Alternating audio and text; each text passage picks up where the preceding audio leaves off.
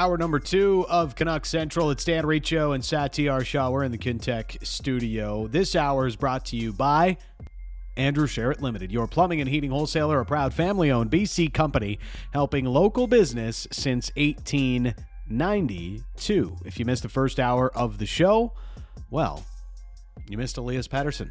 Exclusive conversation here on Canuck Central. Joined us from All-Star Game festivities in Florida. They're doing Media Day there today. Tomorrow will be the skills competition, and Pettersson joined us to discuss some of the things ongoing for him, his season so far, the Bo Horvat trade, and his thoughts on potentially becoming the next captain of the Vancouver Canucks and what his long-term future looks like in Vancouver. So check that out on the podcast, and a lot to dissect out of that. We also had John Garrett on the first hour of the show as well.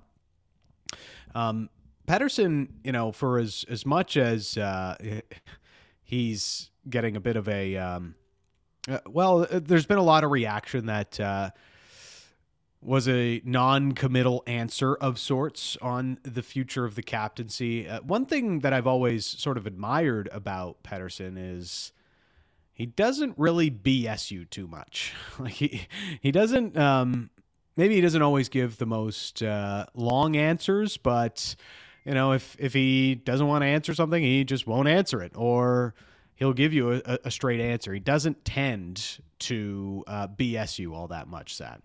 No, for the most part, he just gives you a pretty straight answer. And yep. I think you got to be careful what you read into what Pettersson wants to say, what he says, or how he answers questions, because he's generally stoic. And also with how he's talked about how things have been taken out of context in the past. So I think he's extra guarded as well. It's Dan Riccio and Satyar Shah. Let's bring in our next guest. It is prospect analyst Chris Peters joining us now on Canucks Central, and has been getting ready and will be doing some analysis as we get closer and closer to the deadline. But the first big prospect has been moved and is coming to Vancouver. It is Aatu Räty. We'll get his take on that. Thanks for this, Chris. How are you? I'm doing well, guys. Good to be with you. Thanks for having me. Yeah, always appreciate you making time for us. Your take on Aatu Räty, the prospect. Yeah, I think he's an interesting prospect. I mean, he's kind of had a very weird development arc, and is a great example of how development is not always linear, and you have to kind of ride the wave sometimes. And certainly, he picked a kind of a bad year to not play very well, which was his draft year. I mean, you go back and coming into that season, a lot of us had him pegged as, a challenger to be the number one pick, and that didn't really materialize. Then he falls all the way to the second round. And, I think the big thing that we were concerned about in his draft year was what if he just peaked too early? What if what we saw in his, U17 season when he was making, Finland as an underager and different things that he was doing that, at the World Juniors, and then, gets cut from that team in his draft year. Did he just peak too soon and he was just ahead of his peers? But what we learned in the subsequent years, and certainly even this year as he's moved to North America, is that, he kind of had to figure things out, and he did at the professional level. He averaged over a point per game after he was moved to Jukurit in the Liga. And as a result, he put himself right back on track to be a top tier prospect and look like a guy that should have gone in the first round in his draft year. So just really interesting to follow. But I think since he's been in North America, he's gotten some opportunities with he got some opportunities with the Islanders before the trade.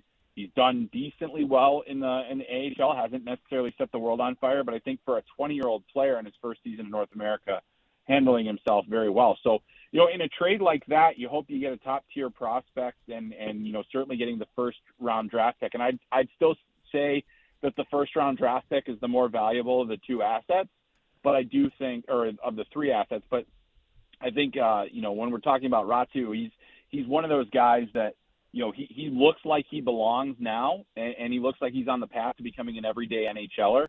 How much of an impact he makes ultimately is going to be kind of to be determined here. But I think it was a really nice pull, as he was really, the Islanders have a very thin prospect pool, and he was, probably their de facto number one prospect at this time. So now he's into a system that needs some depth, that needs some help, and I think this is a good move for the future of the franchise.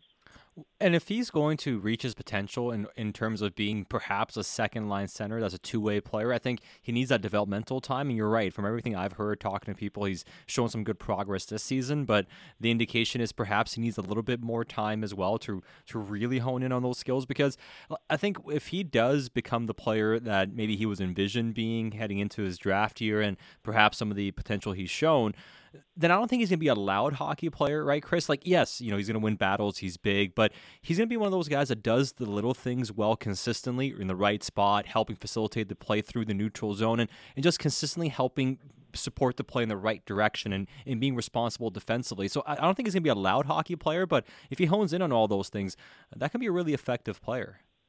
Yeah, absolutely. I've kind of like labeled him in my own terminology as a B prospect, which to me is a player that is going to be an everyday NHLer, surefire everyday NHLer, and then has the opportunity to grow into a top six impact player.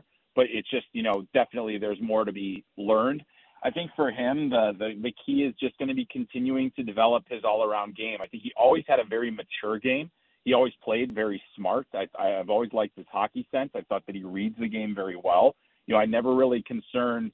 I think there were times in his draft year where I was a little concerned about, his compete level and different things that he did. But, and certainly, I'm sure that there's been a lot of talk about his skating as well. It's never really been a huge weakness to me. It's certainly, I think it's probably part of what keeps him from being, that top of the line kind of player.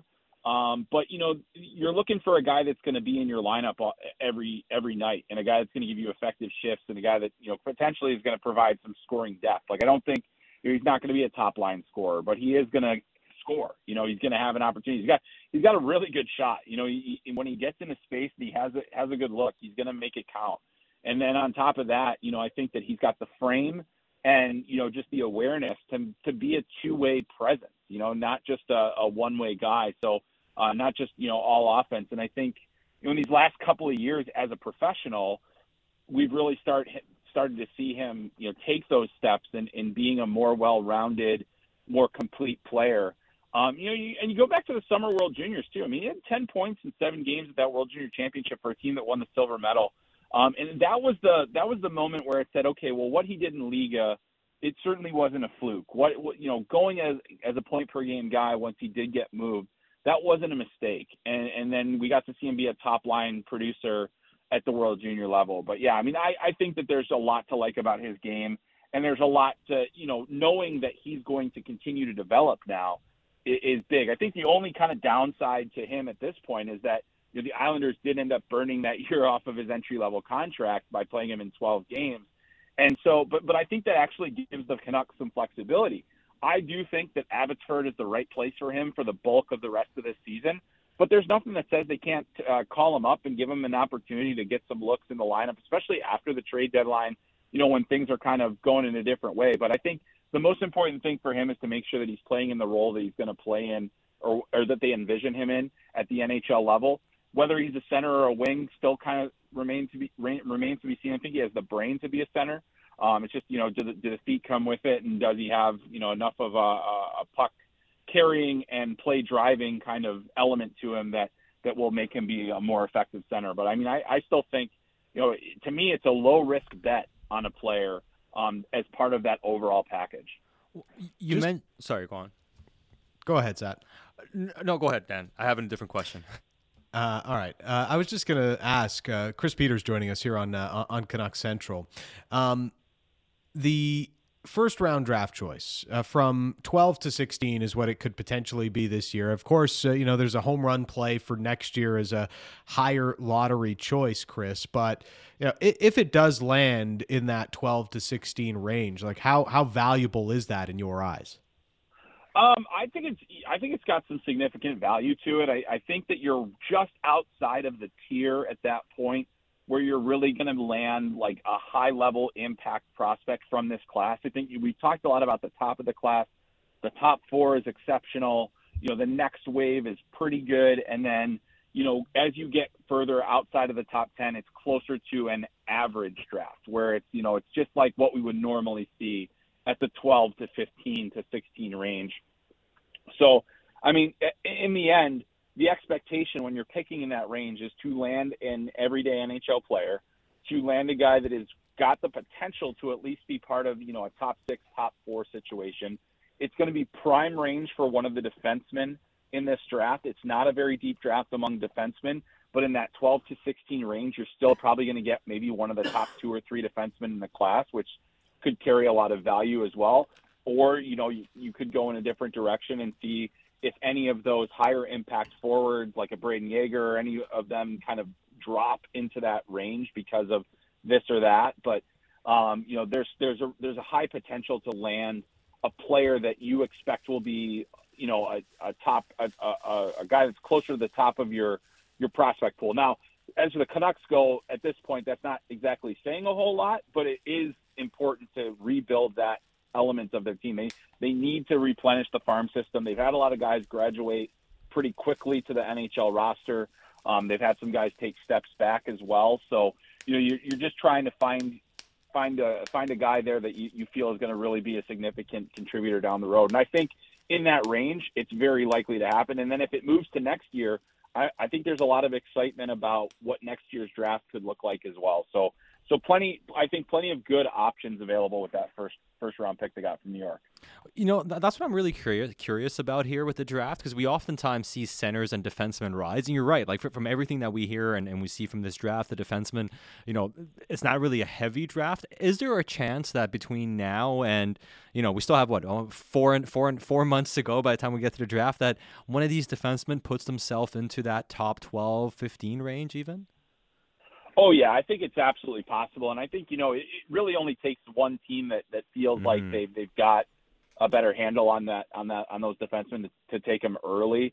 I think that it's becoming more likely at this point that one of Axel Sandin Pellikka, David Reinbacher, those type of players will go somewhere in that anywhere from 10 to 15. And I think both of those guys, they have ceilings that, if everything goes right, you might be getting a top 4, possibly even a top pairing defenseman. I think Reinbacher in particular has some special qualities to his game, and he's having a tremendous season in Switzerland. We didn't really get a chance to see the full complement of his abilities in the World Juniors, but I still really like, where he's heading. And then Axel Sandin Pellikka came out of nowhere to be the top defenseman for Sweden at that event, and really accelerated his draft stock. So I do think that there is a strong likelihood that you're going to be able to get one of those 2 players, or maybe it's a Mikhail Gulayev or Dmitry Simashev or somebody in that range. If you're really, stretching for a defenseman and you want it, I think that that's going to be a very fair and easy range to find one of those top guys from this class. We see so much about Connor Bedard, and obviously there's the hype train that's followed him. We know Fantilli is pretty good, and so is Leo Carlsson, but it seems like Michkov lately has starting to get some of that hype again. What do you see happening with Michkov? Given his situation, how far could he drop, given he is one of the biggest talents, but with the most question marks from a how do we get him over here sort of question? Yeah, I think based on the teams that are bad right now, there are a number of teams that need more immediate help, and there are still a few of those teams like a Columbus or somebody like that has a foundation kind of built or has a core that they feel they can move forward with. And I think that I have a very hard time believing that he's going to fall outside of that top 10 range. But it's possible that, if you get a guy like that at, say, 7 or 8, you got to be thrilled, because quite frankly, the only reason for Michkov for me to drop is because of the very important reasons of we don't have the full understanding of what's going to happen with Russia in the coming years. We know he's under contract with one of the top clubs. But in terms of pure ability, I don't think there's anybody in this class that matches him in hockey sense. He is the most creative player and that includes Connor Bedard. I mean, Connor Bedard has better physical attributes than Matvei Michkov does at this point. But the way that Michkov thinks the game and thinks offense is at a level that I've never seen at a player that age. And that goes back to when he was 16 years old and 15 years old, when we were seeing him play up a level in some of these events and the numbers that he was putting up. He's struggled a little bit with the physical elements of the professional game, but as we've seen in these last few weeks, he is continuing to accelerate his ability in the KHL level, getting the ice time he needs to make an impact on a team where he doesn't necessarily have to compete with some of the best in the KHL for that ice time, because even at his age and at his size, if you're a professional coach, you're still going to lean on your more experienced players. Well, Sochi doesn't necessarily have that luxury. They need goals, and he can score them for them. So to me, it's an ongoing conversation, but I think that most teams that I've talked to, they say if we're in a range that, I don't think he'll be one of the first 3 picks. He could be, but I don't think that'll happen necessarily. But I don't think he's going to fall much further than like 7 or 8. That seems aggressive to me, because I do think the gap between him and the next players that would be available there is pretty significant. Chris, before we let you go, we would be remiss not asking you about Connor Bedard, because it's a Connor Bedard show this year, and he was in the Calgary Saddle Dome and had everybody at the edge of their seat with his talent, and he does that everywhere, it seems. Is there any sense that the hype is getting too much with him, or is every bit of the hype worth it? I would say it's tough to really quantify, because we were having a lot of conversations at the Top Prospects game with me and some of the other prospect people and scouts as well. In terms of we've talked a lot about generational talent, and to me the generational talent is Connor McDavid and then everybody else. But with Connor Bedard, what he is a unique talent. He is a special player.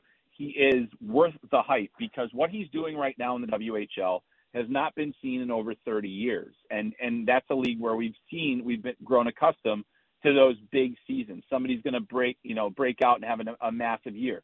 Nobody really at his age, he scored 50 last year and as a draft -1. And now in his draft year, he's on pace to just shatter everything that we thought was possible for him. You throw in that historic World Junior Championship, and then everything, and then you have these moments like we had in the Saddle Dome last night, where he is exceptional on every level. There is a packed crowd. His team isn't the greatest, but he wills them to a victory, and scores the big goals. The funny thing is that he didn't score in the gold medal game, and he didn't score in the Top Prospects game. But does that really matter? Absolutely not. Nobody cares, because he is this special talent. And I think that the conversation has certainly moved away from does anybody have a chance to catch him to, where does he rank among the most recent draft picks? And, I think that, in terms of his overall impact, I don't think he's going to be able to have a McDavid level impact at the NHL. I just think that McDavid is too unique and does too many things better. But the one thing that I do like, what if Connor Bedard's career is comparable to Steven Stamkos or somebody like that, or Patrick Kane? That's still a Hall of Fame player. So even if it's not McDavid level, he's still going to be exceptional. So I think we're looking at, definitely one of the best prospects that we've seen in the last decade, and a guy that I think that is going to have a remarkable career. As long as he stays healthy, no reason to think that he's not going to produce at an extremely high level in the NHL. Chris, we always appreciate the time and the insights. Thanks so much for this. My pleasure, guys. Thanks for having me. There is Chris Peters. You can follow him on Twitter at Chris M. Peters, and he is a senior content creator at Flow Hockey, NHL Draft and Prospects analyst, and the host of the Talking Hockey Sense podcast, and joins us regularly here on Sportsnet 650. Interesting take. Not the kind of take we've heard often about Connor Bedard, who most people say is just going to be the greatest hockey player that ever lived. Yeah, I mean, there are flaws. Or I mean, like every player has some flaws. He's not the biggest player, and as fast as he is, it's not like he's going to be the fastest, best skater we've ever seen as well. So it's like, there are things he's going to have to overcome, and it's going to get harder for him. And he's an incredible talent, and he could end up being the best player in the National Hockey League after Connor McDavid. Like, all those things are possible, and that's why he's going to be such a high draft pick. His release is completely generational. The way he shoots the puck is, I don't care what size he is, he's going to score a lot of goals with how he plays. But is he going to be that guy people truly expect him to be? I think it's a fair question. And we watched him in the World Juniors. He was still electrifying, and there was no reason not to believe that. But at the same time, like, it's not like he's not going to have some growing pains. It might take a couple years for him to really get to the level that people expect him to get to. I feel like Michkov is sort of becoming one of the more intriguing prospects, maybe from a Canucks perspective, because this team may very well be drafting in that 6, 7, 8 range, Sat. And so that player all of a sudden becomes super interesting for a team that could see one of the more arguably, like the next best talent in this draft after Bedard falling to that range of the first round. Yeah. I mean, I don't know if there's going to be a player here. I mean, not to unseat Connor Bedard, but I just think in general, like, looking at those top 2 to 3, like 3 picks, I don't know. I don't see too much changing. You know what I mean? Like, I don't think much is going to change in that top 2, 3. Like, I think the top 3, like Leo Carlsson especially, I think that's going to be solidified even though we have 4 months to go. The biggest question I have is, do we see a defenseman move up here? Do we see something like that get into that top 10 range? Because I think for Vancouver, it's super interesting for them to maybe have the inside edge on the top defenseman with the Islanders pick if they get it this year. But is that even going to be possible? We'll see how it all plays out and continue to do more prospect analysis as we get closer to the draft. It's Dan Riccio, Satyar Shah. So we've talked a lot about how, well, this management group hasn't done enough to really change this team. And yet, they've been one of the more active, if not the most active team from a trade perspective in this season. We'll discuss that next on Canucks Central. Big opinions and good bets. It's the People's Show with Bick Nazar. Be sure to subscribe on Apple, Spotify, or wherever you get your podcasts.